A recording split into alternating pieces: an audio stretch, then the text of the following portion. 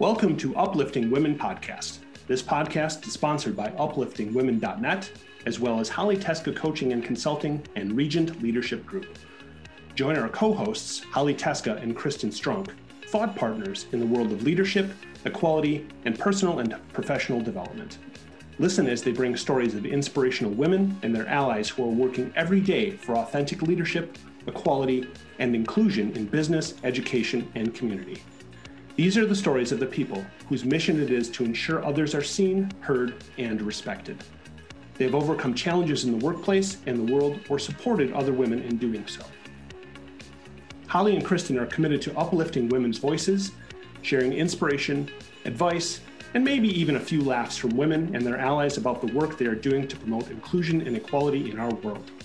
They believe that by sharing stories of challenge and triumph, we can all make the world a better place as we inspire others to step fully into their personal leadership space. We are so happy you have joined us today for our conversation. Welcome to another episode of Uplifting Women. This is Kristen Strunk, and I'm here with my co-host, Holly Teska. And we are really excited to introduce our guest today. And her name is Lori Schmidt. She is an expert in the recruitment process outsourcing space. She has over 17 years of experience managing recruitment teams and services.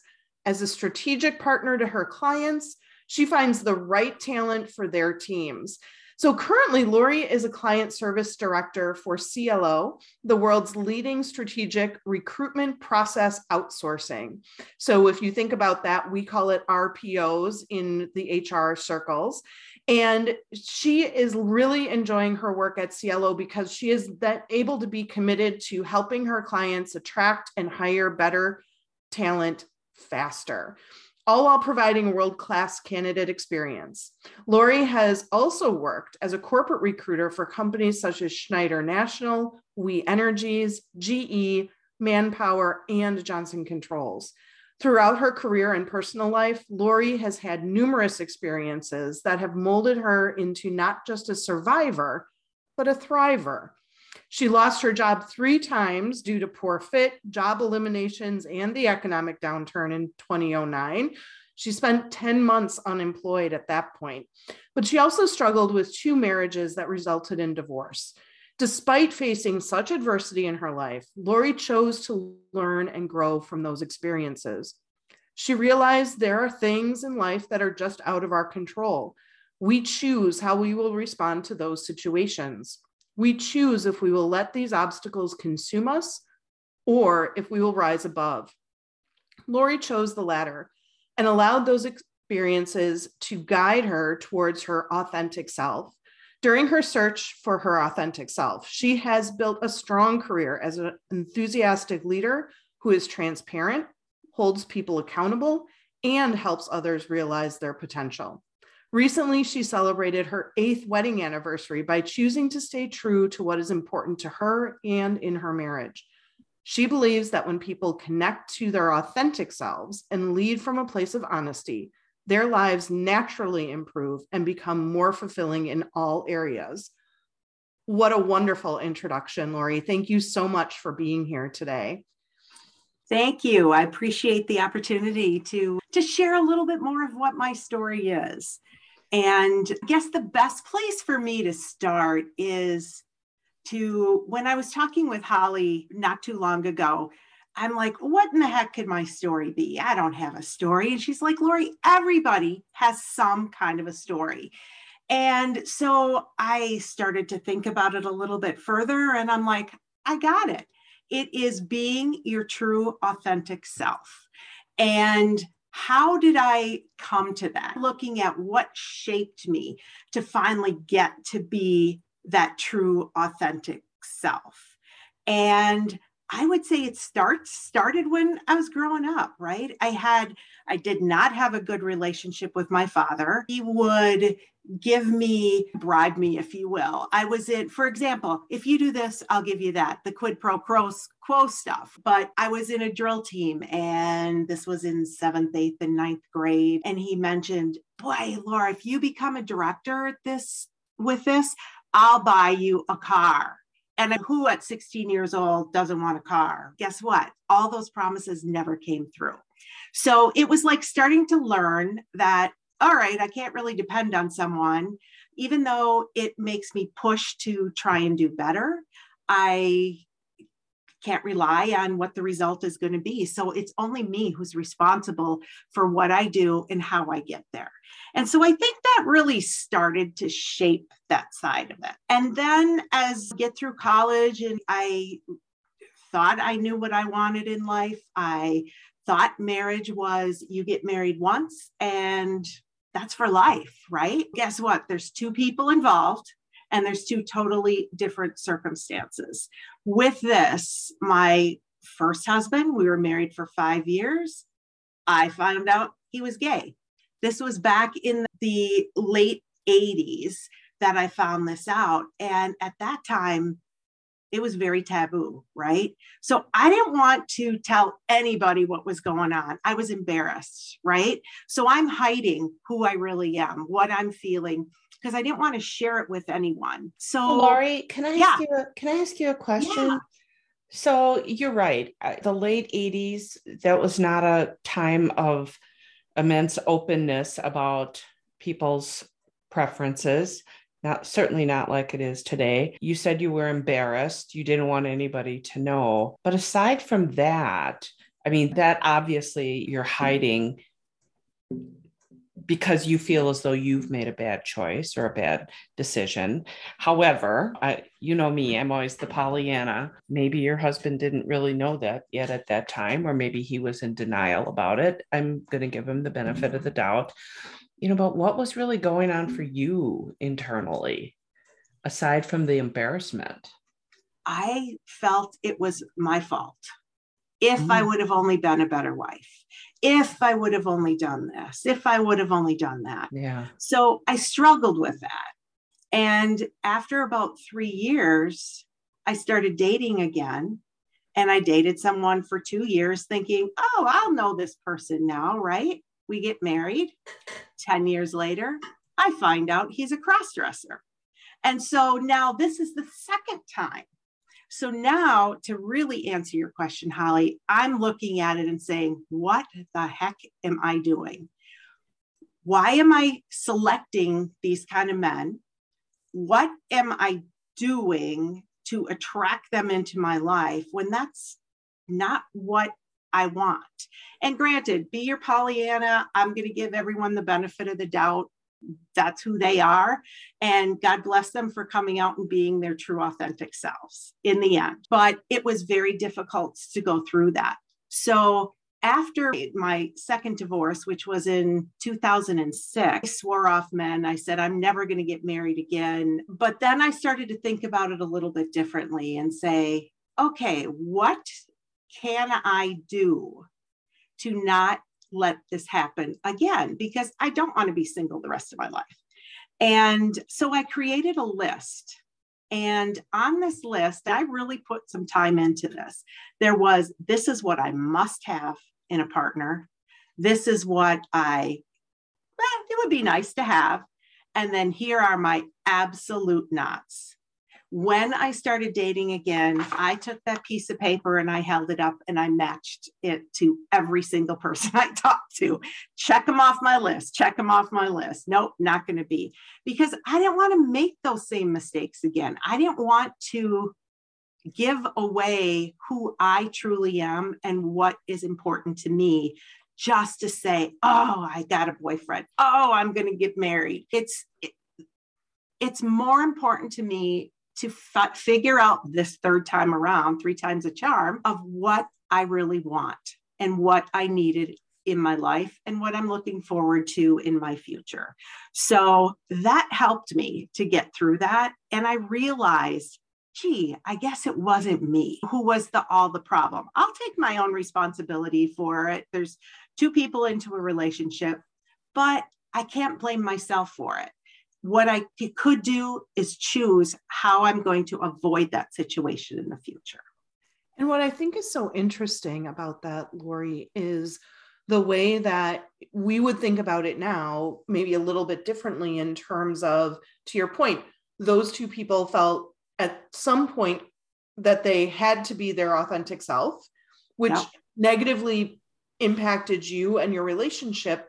But then it also caused you not to feel as if you could be your authentic self with the people around you and explain what was happening and what was going on.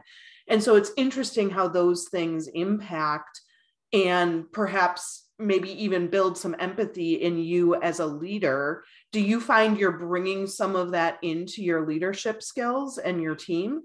Totally, 100%, because it is all who I am. I'm very sensitive. I will hold people accountable to do their job, but I also have a heart, and I don't want anyone to feel that they are just a bad person, that they're making all these bad choices. What's the rationale behind that? And so taking that and looking at it from a career perspective, I think it's always looking at how can we improve? How can I help my team members be who they are and what's most important to them and help them find that. Sometimes the job I have or the job they're in isn't the right fit, but help them to come to that realization or that understanding that maybe you are right. Maybe I do need to look at something else where I would be much happier. And when people leave, they might be a really good recruiter that is working on my team,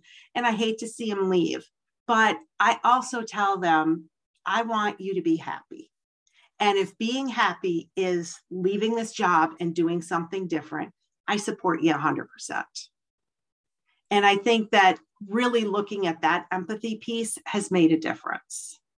Yeah. Context is so important, isn't it? Yes. And when you're running fast and hard and things are flying, it's sometimes hard to put yourself in a position where you can step back and see the broader picture. And certainly our life experiences help us to do that and teach us that continuing to do the same thing over and over again, expecting a different result, is the definition of insanity. But how often do we all do that? It's human nature to not enjoy change, to not want to shake things up, because that change is hard. It's painful. Mm-hmm. It takes a lot of energy, it takes a lot of focus. Just by you realizing that, hey, I need to step back from this whole situation and reassess and try to figure out, I've had 2 failed marriages. At this point, what is it that I need to do differently this next time around? I mean, that's huge. It's totally huge. It's really helped me, and I'm in the best place that I could be as far as happiness. I varied the things that are important to me, and I've carried that through to my personal life, to my work life, to just my friends, to everyone, to just say, this is who I am. And I don't care if you don't like me. I'm going to treat you with respect. I am going to keep my sense of humor. And sometimes I find my sense of humor comes in at the weirdest times when you're stressed or it's a tense situation. But that's who I am, and that's how I like to break the ice sometimes. Laughter is great medicine. We all know that. That's so true. That is so true. So let's shift a little bit and talk about your career. I've known you for a lot of years. And what's really interesting, as Kristen was going through your bio, I realized, and I had forgotten this, that we originally met when you were at We Energies. Yes, back in the HR association. Yep. Yes, we originally, and I forgot that. I completely forgot that. So that was a smile for me today. You've been through some ups and downs too, trying to figure out what the right place is for you in terms of your career, your role in leadership. So talk a little bit about that journey too. Sure. I moved to Milwaukee area. I grew up in Green Bay. And after my first divorce, I decided, hey, it's time. I'm going to break out of this city. I did something that I never thought I would do because I've always been a mama's girl. I moved by myself from Green Bay to Milwaukee. It was very scary, but it was like, I'm ready to embrace this. I need the change. So when I came here, I was in more of a headhunter type role. And this is the one that really wasn't a job fit. I'm supporting myself. From a recruitment standpoint, it was for a consulting firm. It was run like military. He was an ex-military recruiter. So you had to hit exactly this many calls every day, la-di-da. And if you didn't, you're not a fit for this job. Guess what? I wasn't a fit for that job because I'm not that kind of a person. So that was a realization for me to say, you can't just take any job that's out there or think money is the main motivator for everything you do. You have to look at what do you really enjoy doing and what are you measured against and how are you held accountable to know, is this the right fit for me? So I've never gone back into a role like that because I wouldn't survive in it. Lori, sorry to interrupt. Knowing you are really invested in people and knowing them. So recruiting, while in many respects is a numbers game, yes. How many calls do you make? At the same time, you also have to have a warmth about you that would make somebody want to have a conversation with you and consider changing jobs. So that was a great awareness on your part at a young age to say, culture, this isn't the right culture for me. And that was long before we were talking about culture fits, right? True. Very true. Yeah. Yeah. And so then I did go back to I needed a job. I was let go. I was devastated. But again, it goes to how do you respond to that? And so I found another position. I ended up at We Energies at the time.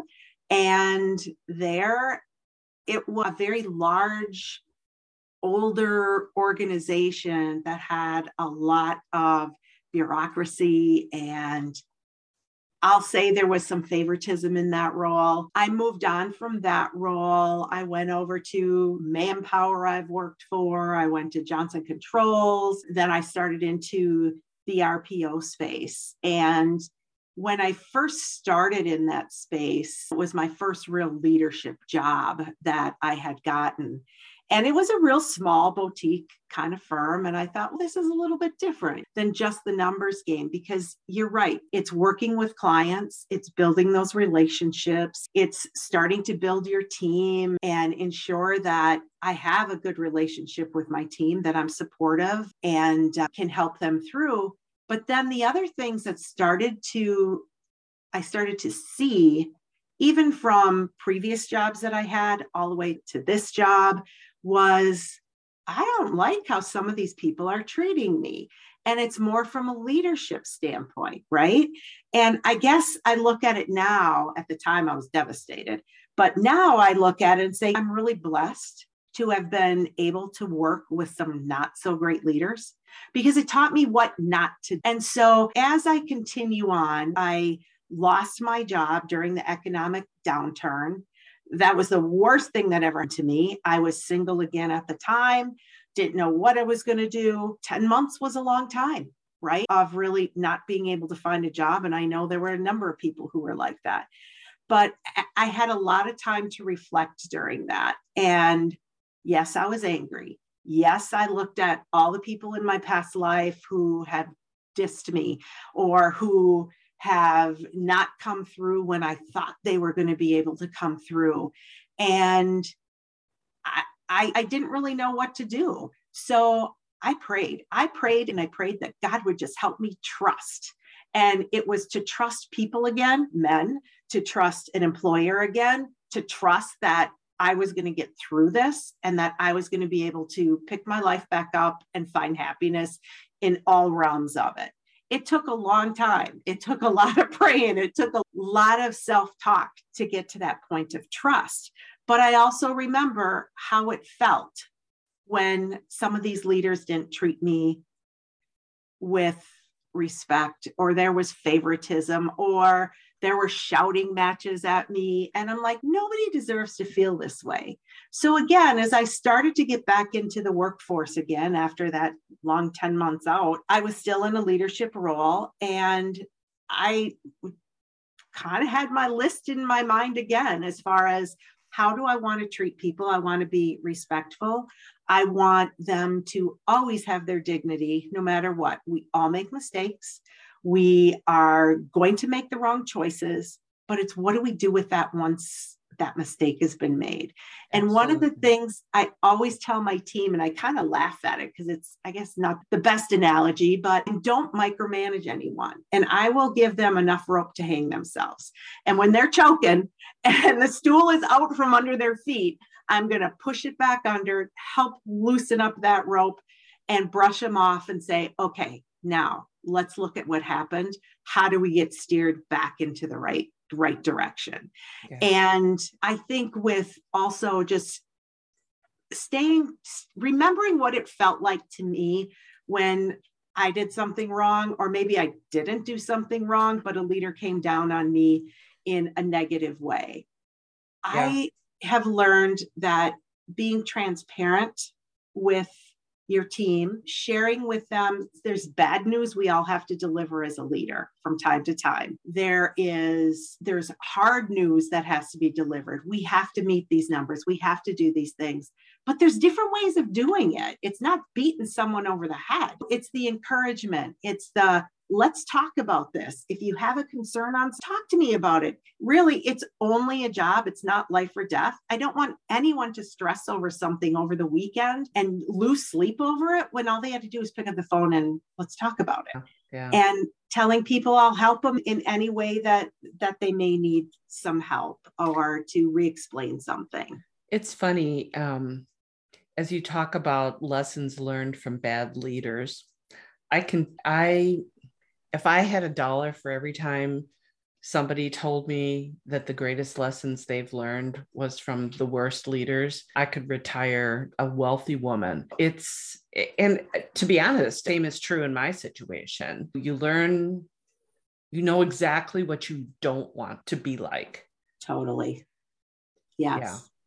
And that, I think that is really important. And again, staying true to yourself and saying, this is what I like. This is how I like to be managed. This is how I like to be treated. And just do that same thing back to those that you work with or your customers. And people follow you from client to client or company to company when they feel that they have that relationship with you and that it's authentic. That is not, I'm changing who I am just because of this situation or that situation. It's no, you treat everybody with respect. You treat everyone. Yes, there are some differences in how you manage different people, but you have to encourage, you have to coach, you have to redirect, make them feel supported, make them feel important, and praise when we need to praise people. And also sometimes just stop. Lori, I think I've probably known you for 20 years as well, at least. And I think that's something that I really respect in you, that you really do what is what you get. Yes. There's not a hidden agenda. There's not gamesmanship that's going on behind the scenes. People are lucky to have you as their leader, I would say. Oh, thank you very much. Thank you. That makes me feel awesome. And you should. You've worked hard. I have. And when you do hear just a little comment of someone say, that's why I love you, Laura. That's why I want to work with you. It's yes, I'm doing it. I'm doing what I need to do. I'm doing who I am, what I'm made to do, and who I'm made to be. And I think that's amazing, because I'd love to hear then what your advice is for people, even young women in the workforce who might struggle to be authentic because they're afraid they won't be taken seriously, or they're afraid that they're going to make a misstep. Or I'm just curious as to what you would tell them about this piece of authenticity in who you are and bringing that into the workplace. What's the value of that for you? I would say that the advice would be, number one, try and stay positive, right? We all have choices that we make. We can't always choose or change things that happen to us, but we can choose how we respond to those. And you can play the victim or you can rise above that. I would say that that we're all going to make mistakes from time to time. We're all going to make poor judgment decisions. We're all going to just do something too fast and oops, I totally screwed that up. The most important thing is to make sure that you provide an update to your boss or whoever you need to when that does happen, so nobody's blindsided. It's best to get out in front of it. Accept the fact that we're going to, like I said, we're going to make mistakes, but learn from that. How do we not have that happen again? And how would you, what type of a person would you rather be? When you walk into a room, would you like to be the light or would you like to be the darkness? And I can personally say and I've had people share this with me multiple times, Lori, when you walk into a room, you get noticed on things. And it's not because I'm laughing or I'm making a big noise or trying to stumble into the room and get the attention, but positive attracts positive. And that negative, you can feel it so quickly. Stay true to what's important to you. Take some risks. We're all going to have to do that, but learn from it. And I always tell my team, it is not a mistake if we learn something from it. And we're all going to make those mistakes. But be the light. Don't give up. Keep the golden rule. Treat others as you want to be treated. And when you do that, you really figure out what's important to you. And don't compromise. Don't compromise. If you have someone who is being unethical that you work with, you don't have to be unethical with them, right? You can choose to go find another job with a company that you're going to feel better about. If you have a boss who is really coming down on you or you're feeling like you're being treated unfair, take a look at yourself. Is it true or is it not?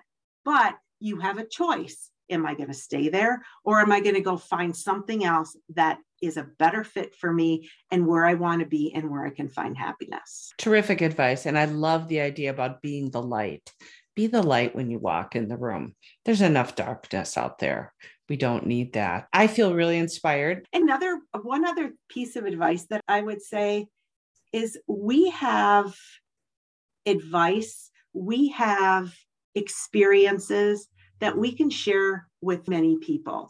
And when someone's looking for help, be open to them and help them. I have people come up and ask me questions about jobs. And I'm like, what do you even want to do? And try to help those people be authentic about what is true to them as well. Never pass up those opportunities. That's great advice, Lori. People sometimes are reluctant to even go ask for help or advice because they think they're imposing on someone.